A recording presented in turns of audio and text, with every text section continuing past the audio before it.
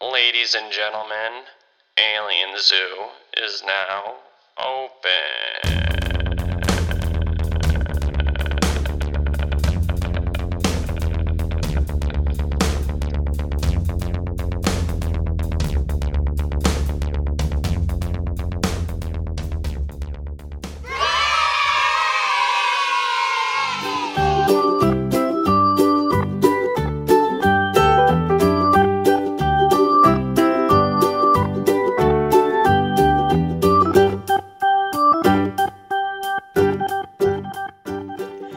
Hey, do you like petting zoos? Well, that's good, because some of the animals you can find in a petting zoo, sometimes they mutate. They turn humanoid, and they wander our forests of this lush country. Well, that's fine, because this is Alien Zoo, podcast about cryptids. Welcome. And we're going to be diving deep into some of the stories of these petting zoo lovable animals gone crazy. I'm talking goatmen and sheep guys. It may be even a cow creature mixed in. It's gonna be fun. Thanks for listening. This is Alien Zoo. You know, I had a monologue plan, but let's just get right into it. I'm so excited about today's beasts.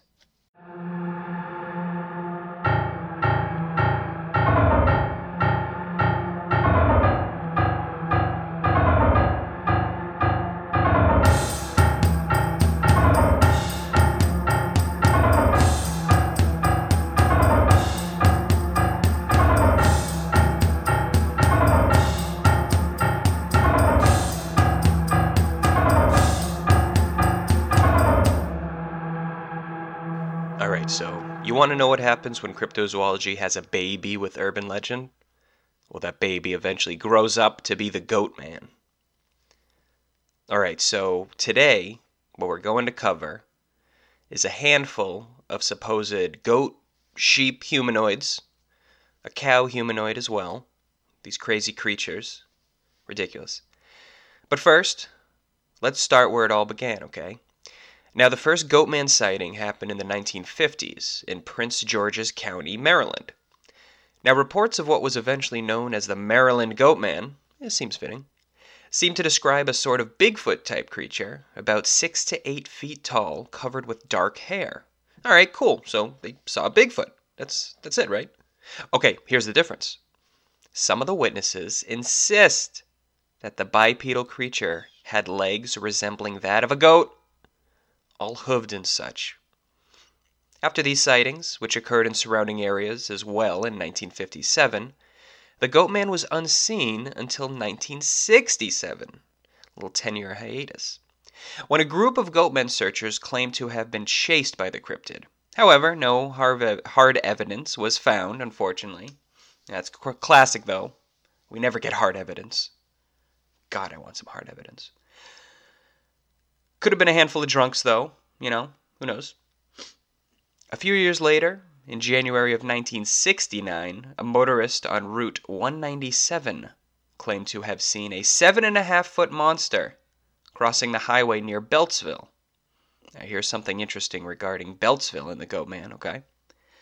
One of the possible backstories of the so-called Goatman is said to originate at the Beltsville Agricultural Research Center, where experiments on goats went horribly wrong, and thus creating Maryland's very own cryptid. That's fun.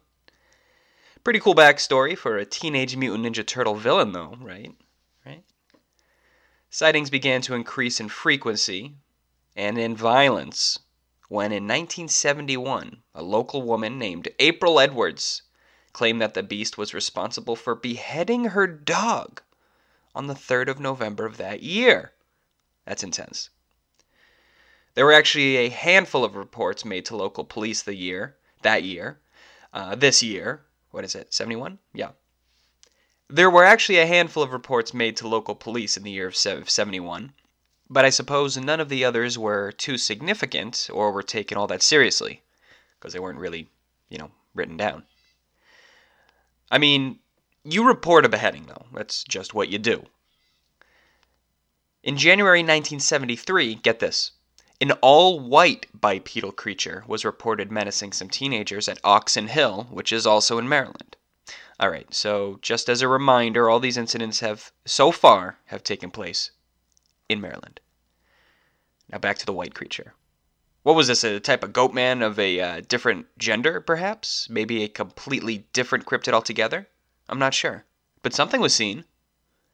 That following summer, yet another highway sighting was reported, but this time of a dark-furred creature.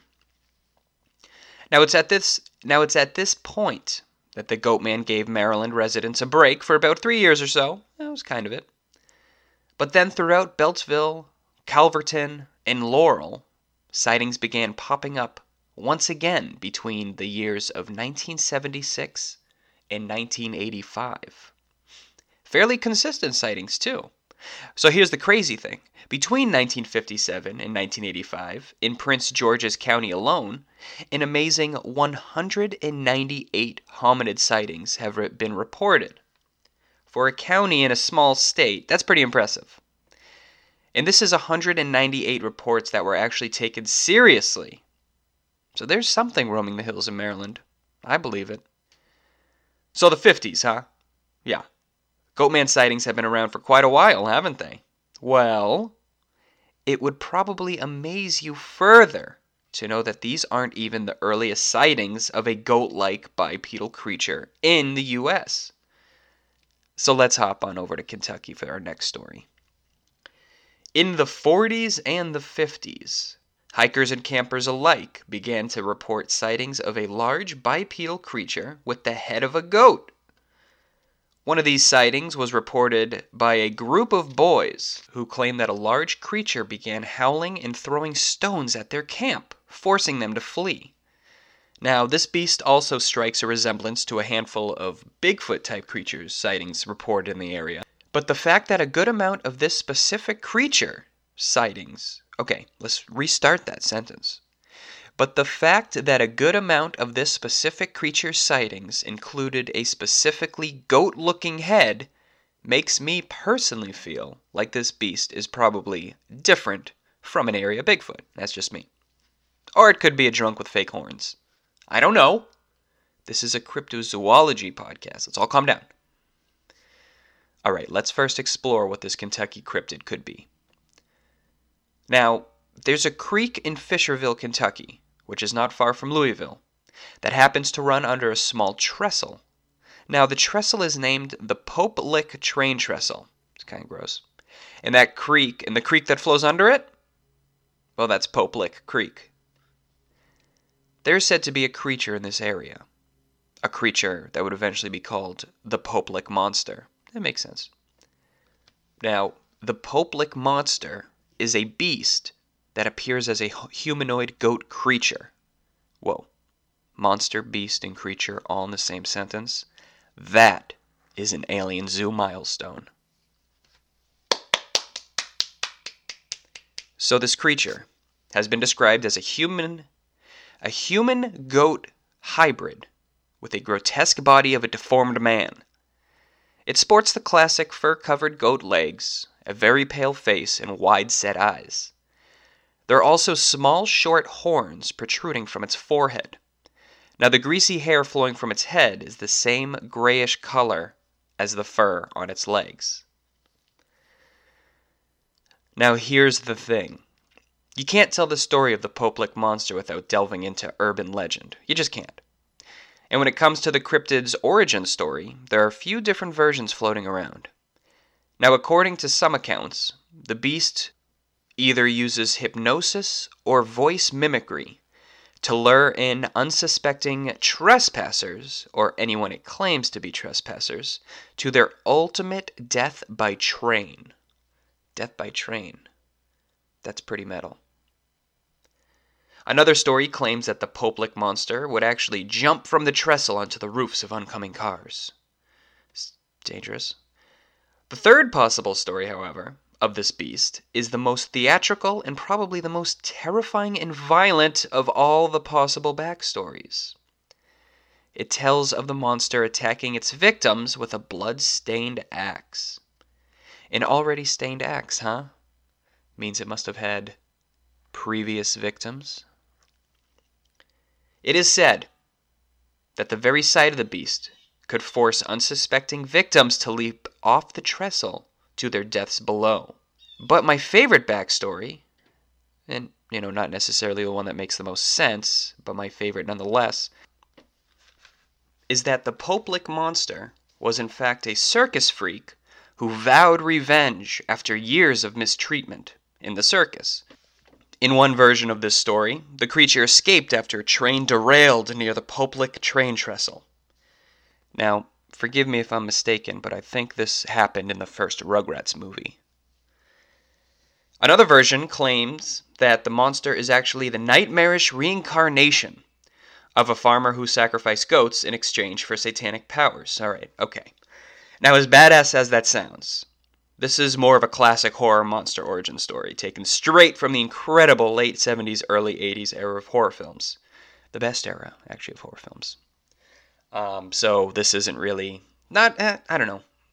I wanted to mention it because it is technically a backstory. So, no actual reported sightings have been linked conclusively to the Poplik monster, so it's more than likely that this sheep beast lives entirely in the realm of myth and urban legend. Alright. So our last Goatman cryptid takes place on Proctor Valley Road, which sits in the southeast corner of San Diego in California. Now this is a bit different. Instead of being a goat or sheep type humanoid, this beast is said to be more cow-like. But I thought it fit in well with the first two cryptids, so here we go. Again, one can argue that this beast is a result of an urban legend, alright? But let's get to the story and then decide. Alright, so the story is that there was a teenage couple who parked in the forest off of Proctor Valley Road for some neckin'. And wouldn't you know, the car wouldn't start back up. Now the boy gets out of the car to investigate. So this is pre-AAA days. And he doesn't return. The girl who stayed in the car begins to become frightened. Well, I think that's why she stayed in the car to begin with. She starts hearing scratching noises. She's paralyzed with fear at this point, alright? Now the next morning, police come across the car with the terrified girl still hiding inside. But what about the boyfriend? Well, the boyfriend was found torn apart, hanging upside down from a tree branch, with just his fingertips reaching the car, creating the haunting scratching noises. Brutal stuff. Now, where does a Goatman cryptid fit in this story? Or a cow humanoid?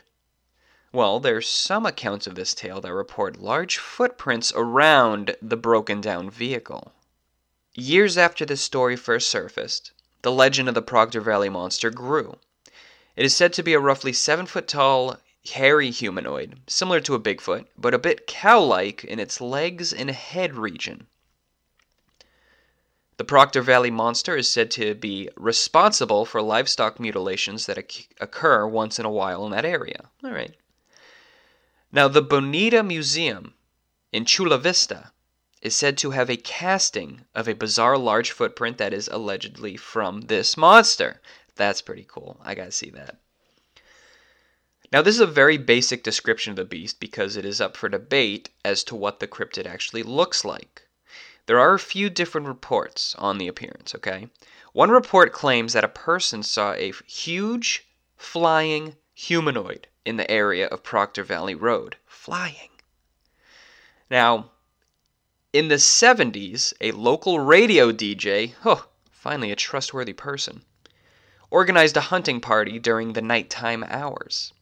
He gathered thousands of teens in the area and later reported that they had seen something similar in appearance to an, quote, oddly built bovine. Deranged cow creature. I like that a lot. Okay, so as a lot of these large, hairy, humanoid creatures go, this could possibly just be a Bigfoot, right? When in doubt, it could just be a Bigfoot. Of course, yeah.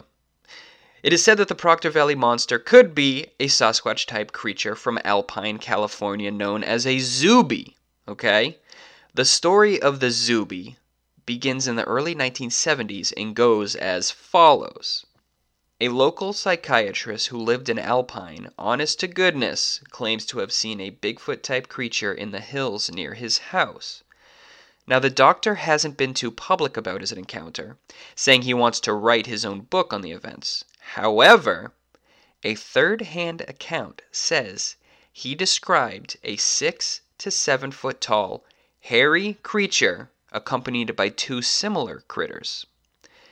He made a plaster cast of a footprint which measured 16 inches long and 8 inches wide. He also described many strange happenings and sounds from around his home.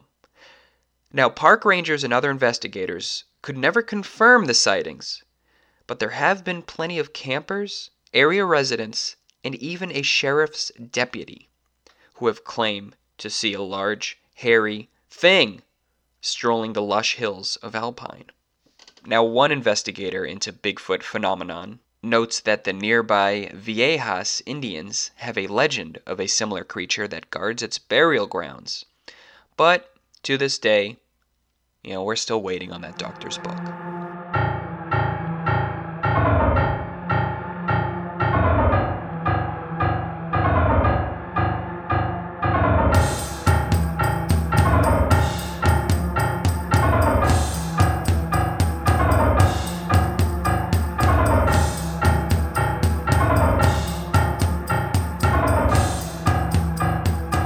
So, I guess that's it.